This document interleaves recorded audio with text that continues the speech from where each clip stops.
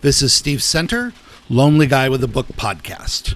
We're going to go back to the Stephen King library today. If you remember, in our last podcast for Stephen King, we reviewed the fantasy novel Eyes of the Dragon. Today's review is going to be a complete shift. A night shift. That was a terrible pun. But Night Shift is Stephen King's first set of short stories. This was published in 1979. At this point, the other Stephen King books that had been released were Carrie, Salem's Lot, The Shining, and The Stand.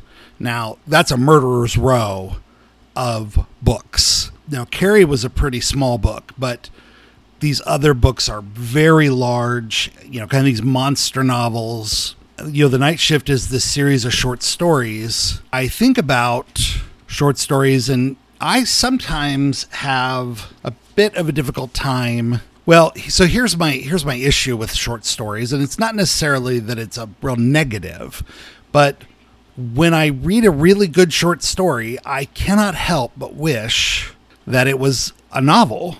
I mean, occasionally I'll read a short story that's just perfect in its abbreviated form, but I often do end up wishing that it was a novel, or I end up realizing why it was a short story because it's really kind of an incomplete idea and maybe not so great. Again, there are individual short stories which are really good, and this is actually Stephen King's best book of short stories. We're not surprised that it's his best because it's his first. So we talked about this during the last podcast for Stephen King, that he had a lot of stories that he had written over time. Some had been picked up by various magazines. Others were just sitting in his desk. As other short story collections came about, you're talking about a much shorter time frame that they were collected from, and so it's just harder to get high quality short stories. A summary for Night Shift is that despite describing himself as the nicest sort of fellow you'd ever want to meet, Stephen King is the author of 3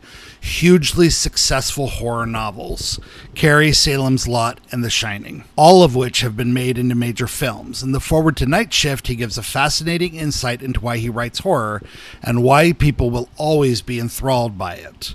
Night Shift is your guide through the darker side of the human mind. Just a quick note, I did mention The Stand as having come out before Night Shift, and The Stand and Night Shift were released within a few months of each other, which is probably why it didn't get listed in that summary from Goodreads. It is worth noting that what type of short stories are being released. This is a heavy list. Children of the Corn, which was a short story, Lawnmower Man. These are all movies. And if you recognize some of these, certainly, sometimes they come back. Now, Mangler and Maximum Overdrive, those were more B movies, not so great. The Ledge and Quitters Incorporated were both on the movie Cat's Eye. So those are some pretty heavy-hitting stories.